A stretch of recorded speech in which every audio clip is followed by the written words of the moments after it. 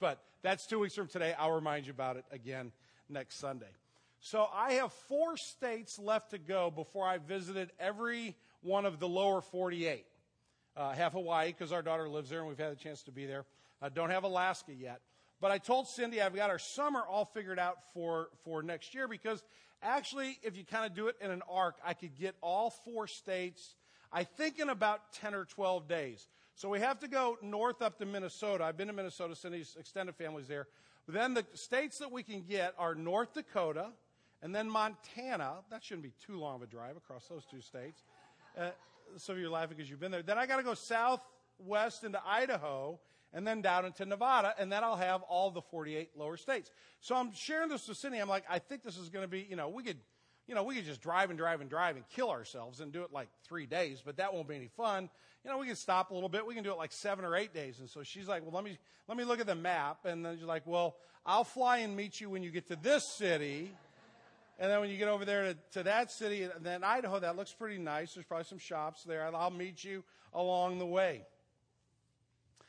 We are getting ready to embark this morning. We are embarking this morning on a study on the topic of discipleship. I learned my lesson in Romans not to say how long a sermon series was going to be. It will be at least this whole school year. It may go longer, but it will be at least this school year. And the reason I tell you that silly story to begin with is because a lot of us can think of discipleship in terms of places in our lives where we kind of get spiritual from time to time. Maybe Sunday morning, it's like, okay, I come to church. That's kind of a time to put on my discipleship hat. And maybe I'm in a couple's Bible study, or I'm in a men's morning Bible study, or we're going to Joplin to help out on a service project. Those are the moments where my discipleship really counts, and I can kind of parachute in and do that, and then I can get on with the rest of life. Now, I'm not saying that my wife isn't reasonably sane to want to fly into some of those spots instead of driving, but that's not discipleship. Discipleship is a lifelong movement. It's a lifelong journey of following Jesus as Savior and Lord. When you think about discipleship, and I'm going to say this until you're sick of hearing it, and that might just be by this morning by the time we're done.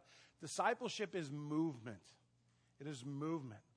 Discipleship is spiritual movement. It is a movement of our heart and our soul and our emotions as they're transformed by the beauty and the glory that is the gospel of Jesus Christ. It's a movement not only is spiritual, but it's also an intellectual movement. When you open your Bible, God forbid that you would turn your brain off. When you come to worship on Sunday morning, you go, well, this is where we sit politely and kind of listen to that guy talk about stuff. No, when we come to worship with our intellect and with our reason and with our logic.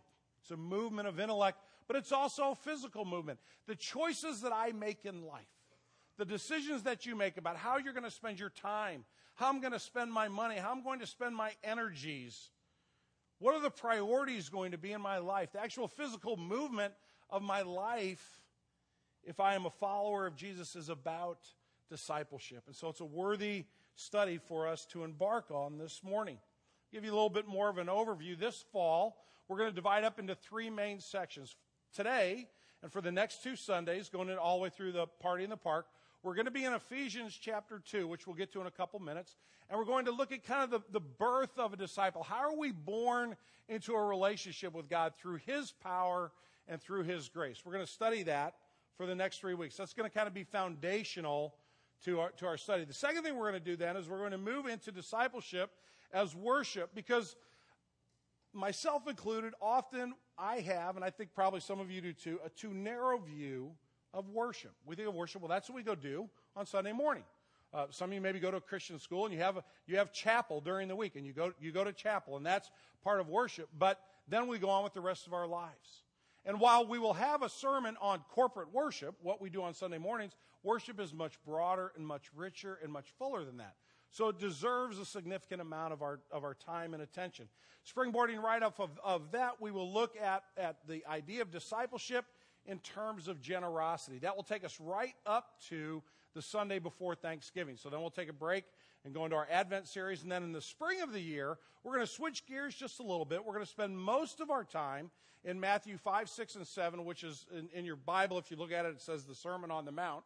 And we're going to look at attitudes and actions of disciples of Jesus. All through that passage, both actions, lifestyle, and attitude, the way we think they're woven together in this tapestry that is the sermon that Jesus speaks in these chapters. And we'll look at attitudes like humility, passion, and anger, and lust. We'll look at our actions. What does it mean to be a disciple of Jesus and be married to somebody? What does Jesus say about our marriages? What if I want to get revenge on somebody? What does Jesus say about that action? What does it mean to be a disciple and care for the poorest of the poor? How should disciples pray? So we're going to look at attitudes and actions in the spring. We'll see how far we get, and then we'll go from there. But ultimately, again, what I want to come back to on a regular basis is this. Discipleship is movement. If you want to put it into two simple words, it's following Jesus. I've given you 4 different passages on the screen this morning, one from each of the 4 Gospels. If you've studied the Bible a little bit, you may know that the first 3, Matthew, Mark, and Luke, are called the Synoptic Gospels, which means they're very similar. They tell the history of Jesus' life, the events of Jesus' life, the teaching of Jesus' life in very similar ways. So they're called synoptic. John goes in a completely different direction. John has a very different style of writing. So even when he tells similar stories, they come out a little bit differently. Rarely do you see all 4 Gospels having the same quote. You'll see it a lot of times in 3, but rarely do you see it in 4. So when you see it in 4, if you're a student of the Bible, that ought to make you kind of sit up and go, this must be important that God would make sure it was in all 4 Gospels. In all 4 Gospels, the writers tell us of Jesus inviting people to do what? Come and follow me. As individuals or as a group. So when I think about my life of discipleship, if you're here this morning and you're a believer in Jesus, you have trusted him as your Savior and as your Lord, we need to think in terms of following him in every area of our life. If you're here this morning and you're wondering about the claims of Christianity, I don't want to be simplistic, but it can be boiled down to following Jesus.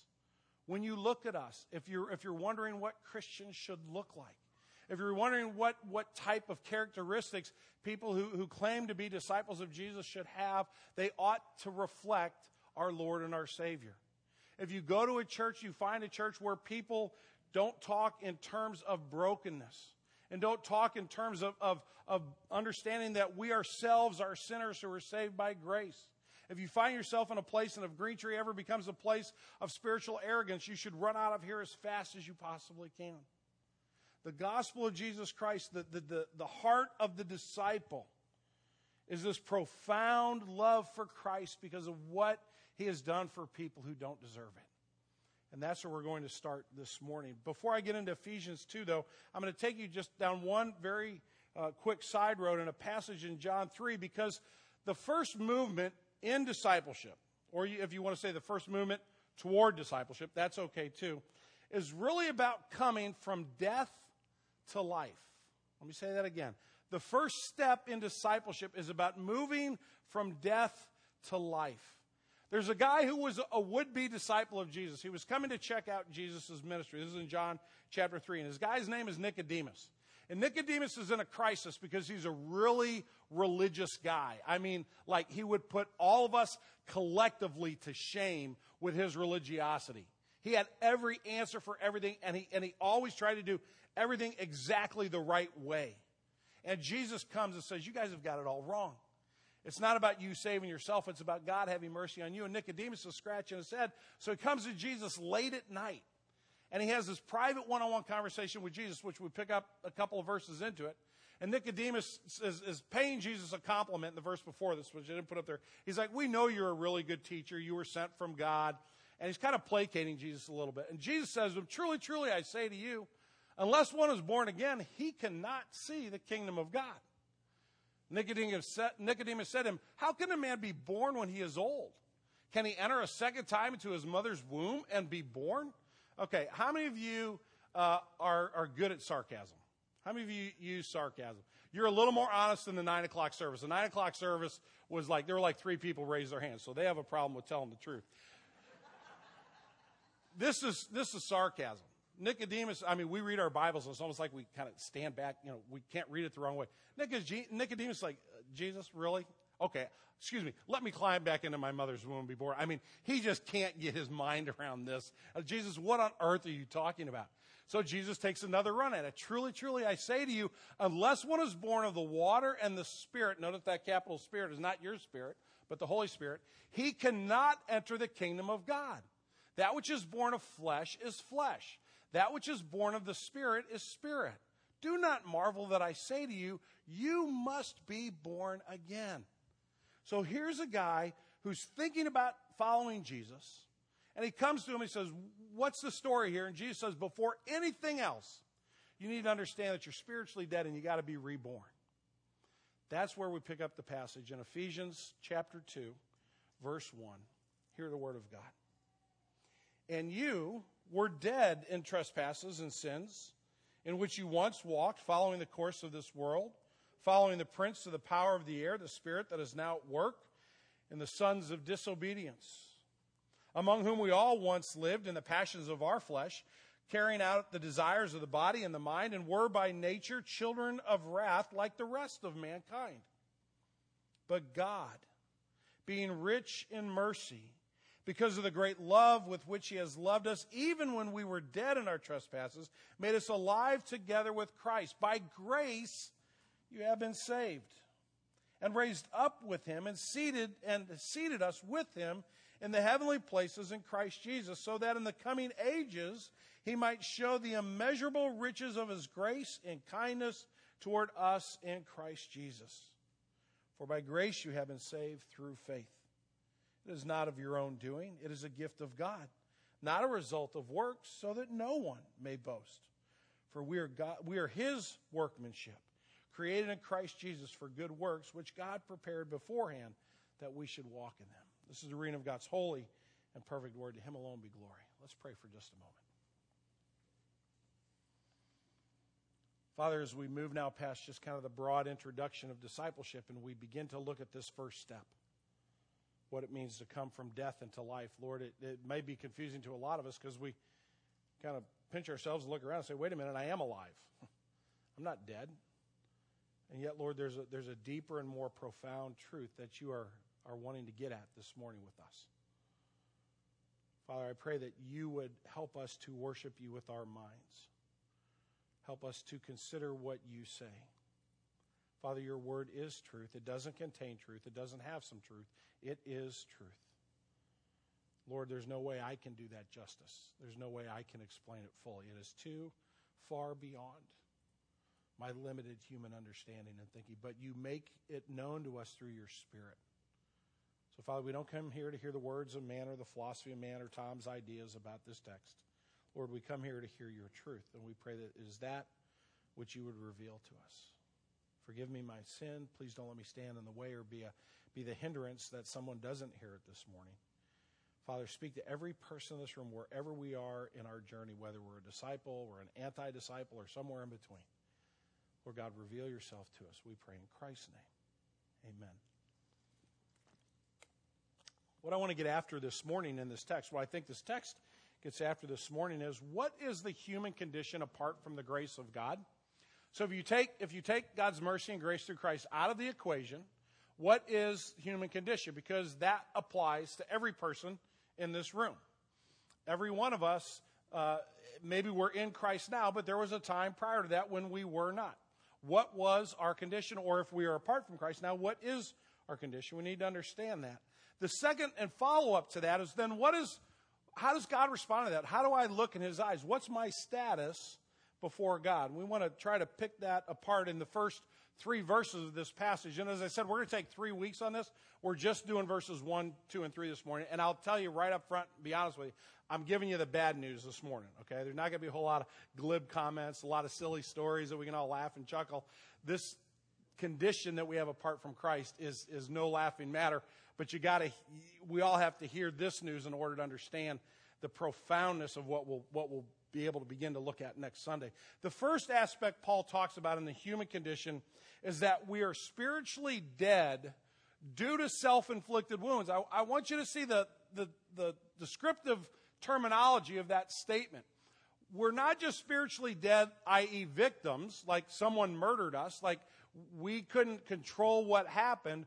We are culpable, you are culpable, I am culpable for the state in which we find ourselves apart from Jesus. We have done this to ourselves. You can't look to the right, you can't look to the left, you can't look to what happened to you as a child or what didn't happen to you as a child. We can't blame anyone for this condition. And that's important to know because we live in a generation where we basically define ourselves with two terms in this country. We are consumers and we are victims. Those are the two most prevalent terms that we use amongst ourselves when we describe ourselves. And Scripture is saying there are moments when we can be victimized. Scripture's not saying that. But if we're going to look at our spiritual condition honestly, we have to understand that we bear some responsibility. So Paul says in verse 2, "And you were dead in the trespasses and sins in which you once walked." And we'll get to that part in just a minute. Two words that need description. You see them here on the screen. The first thing Paul says, you're dead. Why? Because of trespasses. Intentionally crossing the line. Willful disobedience. You've had this experience in your life where you've said, your mom or dad has said, don't do that. And you said, well, I think I'll try it anyway. As a child, you maybe said to mom and dad, thank you for the advice, appreciate the input, but now I'm going to go and work it out on my own. Or maybe as a parent, you've had a child that's kind of responded to your instruction that way. It's not that you didn't know. It's not that you couldn't understand. I was driving home from Kansas City late yesterday and coming up through Chesterfield Valley and came over the crest of the hill, and there was a state trooper sitting right on the side of the road, and I went, I can't believe I'm this close to home and maybe going to get pulled over because I might have slightly been a little bit going over the speed limit. I was being victimized by the other cars that were going fast too. You get my point. And I'm like, I'm guilty. I went over the line. I knew what the speed limit was, and I was doing a little bit more. We all can understand that. Every one of us has those moments of defiance, and God says that we are spiritually defiant against Him, and that has caused our spiritual death. The second word that Paul uses to describe here is a failure to do what's right. That's what sin literally means. We think of sin in terms of something evil and awful, like you intentionally hurt someone. That's really technically is a trespass. A sin is just not getting there. You know you should do something. Gosh, I see that person that needs a little bit of help. I know I should take time to help them. I'm just too busy. I don't have time to stop. Oh, I know if I just said a kind word to that person, it would mean a lot, but I got to look up their cell number. I'm just too busy. I'm going to go on. We don't live up to that which we should. And again, every one of us has felt that moment of failure where we know we've blown it. And so Isaiah in the Old Testament rightly points out this attitude and our culpability. But your iniquities, he says to the people of Israel, have made a separation between you and your God. And your sins have hidden His face from you so that He does not hear.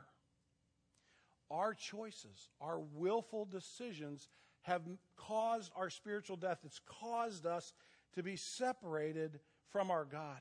I'm going to give you a quote by a guy named John Stott, who's a brilliant mind. This is a little bit longer. It's about a page and a half, but it's worth considering this morning. As Stott kind of says, no, wait a minute. People are alive. They're not really dead. How should we look at this? He says, are we to say that such people, if Christ does not save them, are dead? Yes, indeed. We must and do say this very thing. For the sphere which matters supremely, which is neither the body nor the mind nor the personality, but the soul, they have no life. And you can tell it. They are blind to the glory of Jesus Christ and deaf to the voice of the Holy Spirit. They have no love for God, no sensitive awareness of His personal reality, no leaping of their spirit towards Him in the cry, Abba, Father, no longing for fellowship with His people. They are as unresponsive to Him as a corpse. So we should not hesitate to affirm that a life without God, however physically fit and mentally alert the person may be, is a living death. And that those who live it are dead even while they are living. To affirm this paradox is to become aware of the basic tragedy of the fallen human existence. It is that people who are created by God and for God should now be living without God. Indeed, that was our condition until the Good Shepherd found us. As I said a few moments ago, none of this truth is new to us. We know what it means to be defiant. I've got a little picture of defiance on the screen there, and we've all had that little face lurking in our hearts. We've all had those moments where we've put our hands on our hips and we've said to God, you can't make me. But probably every person in this room also knows the pain and the sorrow of that failure. And you're ashamed at times. I should have done that. How could I not have followed through with a commitment I made to that person? How could I not have been kind to that? It would have only taken me a moment, and we literally put our head in our hands, and we're filled with shame, and we're filled with angst. I'm communicating with a friend of mine right now who's going through a real hard time, and he hasn't responded all that great. And I wrote him a note, and I said, you got to let go of that shame. That's what's controlling you right now. You got to let go of that. And it doesn't come across as shame. It comes across as a different kind of emotion. And he wrote me back, and I could hear the tears falling on the other end of the email. It's just like, I don't know how to get out of that. I don't know how to get past that. I don't know what to do. And that's where the gospel comes into play. And we'll get to that point. But every one of us can relate to this idea of defiance or this idea of failure.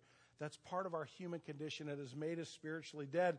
But Paul says it's actually even worse than that. Look at verses 2 and 3 of chapter 2. Dead in our trespasses and sins. And how does that look?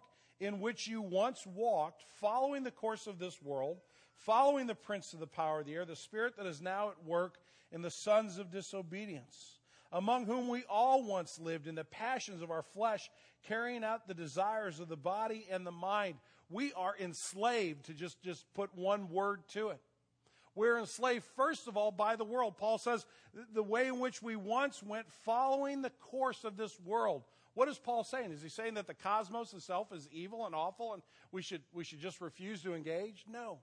He's talking about a philosophy or a worldview that excludes God. And you saw Stott's comments, how we were made to be in a relationship for God, but we're trying to do this existence without Him. Robert De Niro is one of my favorite actors. He may be the best actor of his generation. He's certainly in the top 2 or 3. And he was interviewed recently, and he's an avowed atheist. He kind of goes back and forth, but it said to the guy doing the interview, he said, I don't believe there's a God. But then he paused and he said this: if there is a God, He has a lot to answer for.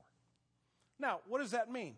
It means that Mr. De Niro has a world philosophy, a view of this world that takes God out of it unless there really is a God. And then he looks at the mess the world's in and he assigns the blame to God. He says that everything bad that's happened here, God has to answer for that. That's a worldly philosophy. It puts man at the center where we can sit on the judgment seat and rule whether God has performed appropriately as we see it.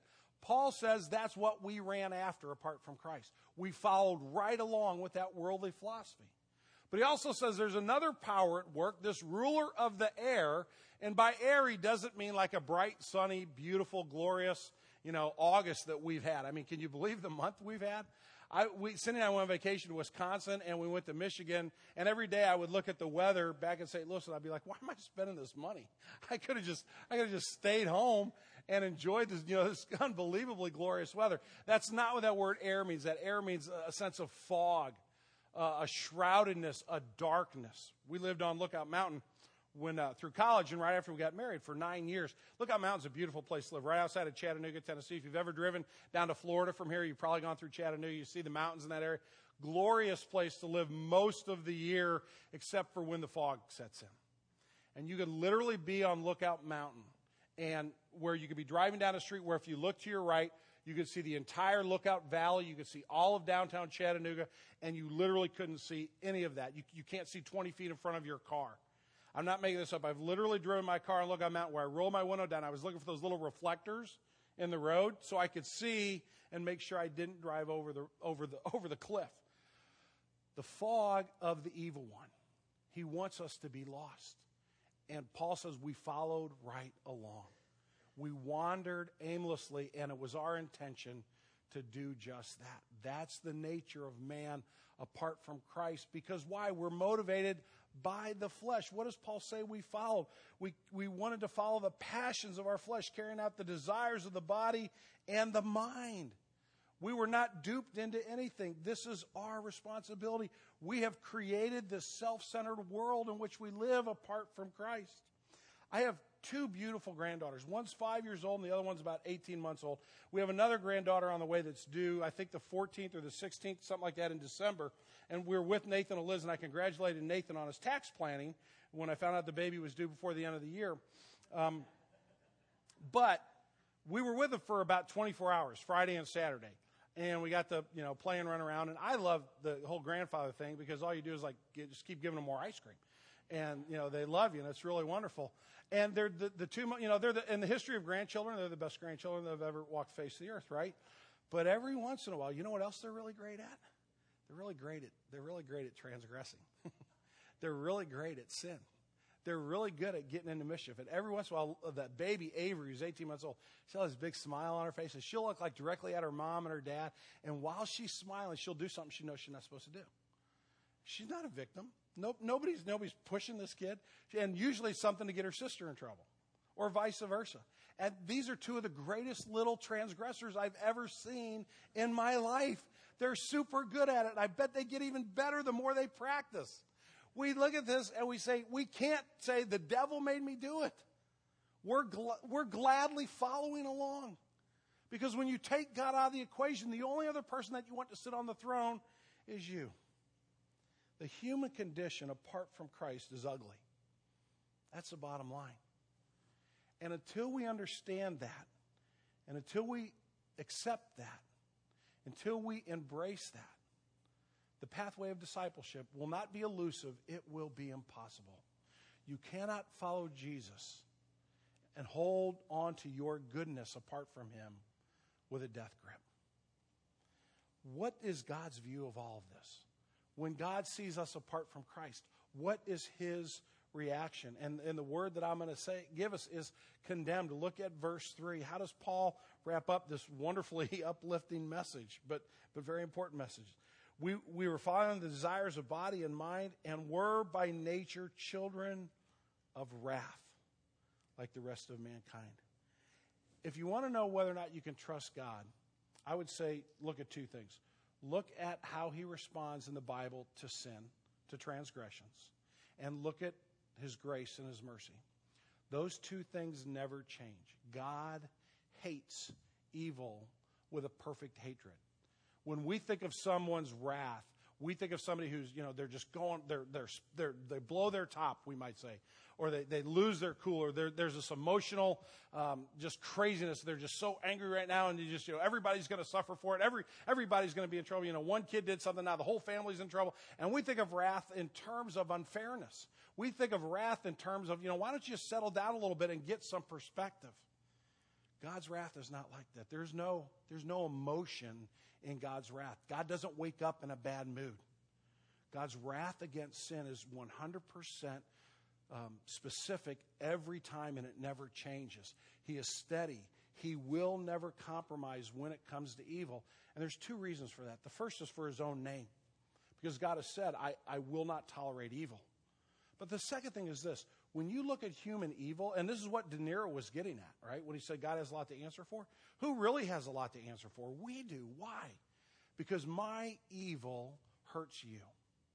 When I put Tom on the throne, and when I live for myself, and I walk around in that willfully, in that sinful fog, as if Jesus mattered nothing to me, somebody's going to get hurt. It might be me, but more often than not, it's going to be somebody else. I'm going to take somebody with me. And God loves his children and loves his people. And when we live in a way that rejects his truth, it automatically harms others. What parent would look at someone harming their child? Say, oh, that's too bad. Isn't that kind of funny how that happened? No. They would be filled with what? With indignation and wanting to protect their children. And God knows where our transgressions lead. Our transgressions lead to destructive life. So where does this leave us? Paul says it leaves us as children of God's wrath. We have to answer for our choices. We have to answer for those decisions we've made. That's where we are apart from Christ. There's no way I can turn it over to somebody else. I can say, the devil made me do it, or gosh, Cindy put me in a bad mood, or the kids were misbehaving. I can't do anything but say it's on me. Probably almost everybody here that has been here for a little while knows I'm a John Wayne fan. And the movie True Grit, which John Wayne made first time, and then Jeff Bridges made with the Coen brothers a couple of years ago, is actually based on a book by a guy named Portis, who wrote it in the mid-'60s. And I actually read the book in the mid-'80s when I was in college, and it follows the storyline pretty clearly. But for those of you that haven't seen the book, or read the book, or seen the movie, one of the main characters is a little teenage girl named Maddie Ross. And Maddie Ross's father, Frank Ross, has been murdered, and she's seeking justice for her murdered father. Now, Maddie Ross is probably 13 or 14 years old, and she goes to Fort Smith, where her father's been murdered by his employee. So Frank Ross had gone to town with this guy named Tom Chaney, and they conducted their business, and afterwards they went to the local saloon, had a couple drinks. Well, Tom Chaney gets in a card game, and he gets drunk, and he thinks he's being cheated. So he's pulling out his gun. He's going to start a fight. Well, his employer, Frank Ross, grabs him, takes him out of the bar, and saves him. He's doing something good for him. He's taking care of him. But Chaney, in his drunken stupor, can't get it, and he turns the gun on this guy who's being kind to him, and he shoots him, and he kills him. And then he reaches in his pocket, he steals his money, and he runs away. Maddie Ross comes to town, and because nobody's doing anything about the murder, she goes out, she hires this really tough, mean-spirited marshal. That's why it was a great character for John Wayne, because John Wayne was great at playing John Wayne. She hires this marshal to go after the villain.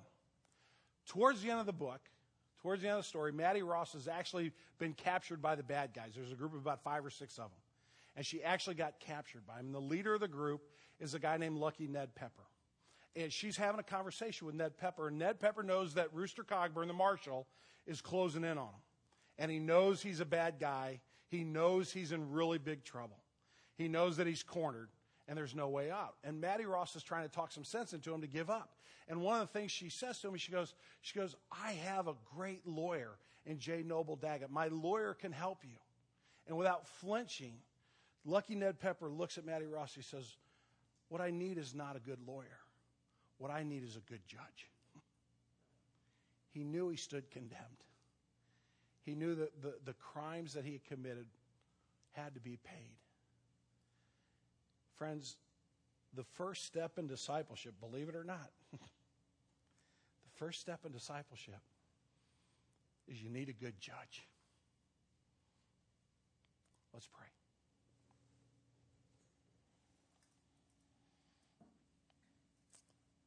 Father, I pray that the truth of this passage would sink into all of our hearts. Lord, we would like very quickly to pass over this passage and get to the news of your mercy and your grace and the faith in which we can stand. Lord, we'll get there. This is all one message. It goes together. But Lord, the first chapter says we've made a mess of it. We can't blame anybody else. We can't blame you. We have willfully sinned against you. We have willfully gone our own way. We have been that defiant child. And Lord, we've fallen short. We haven't loved others the way we should. We haven't always done everything we could possibly do. And Lord, we as a congregation as well as individuals, if we're going to follow you, we need to own that. Not because I want everybody to just feel miserable and go around kicking themselves, but unless we understand that, we don't understand our need for a Savior. But Lord, once we willingly look at your word and say, that's true about me, then the door of redemption flies wide open. And we can begin to see the glory and the beauty of your grace, which will cause us to be disciples filled with joy. Even in tough times, we'll be disciples filled with humility. Even when people pat us on the back and tell us we're good, we'll be disciples filled with the longing to love others well and to point them to Christ, because we can't believe that Jesus would do something like that for me. So, Lord, I pray for the right kind of conviction today that would just allow us to look at this and go, yep, it's true. We pray in Jesus' name. Amen.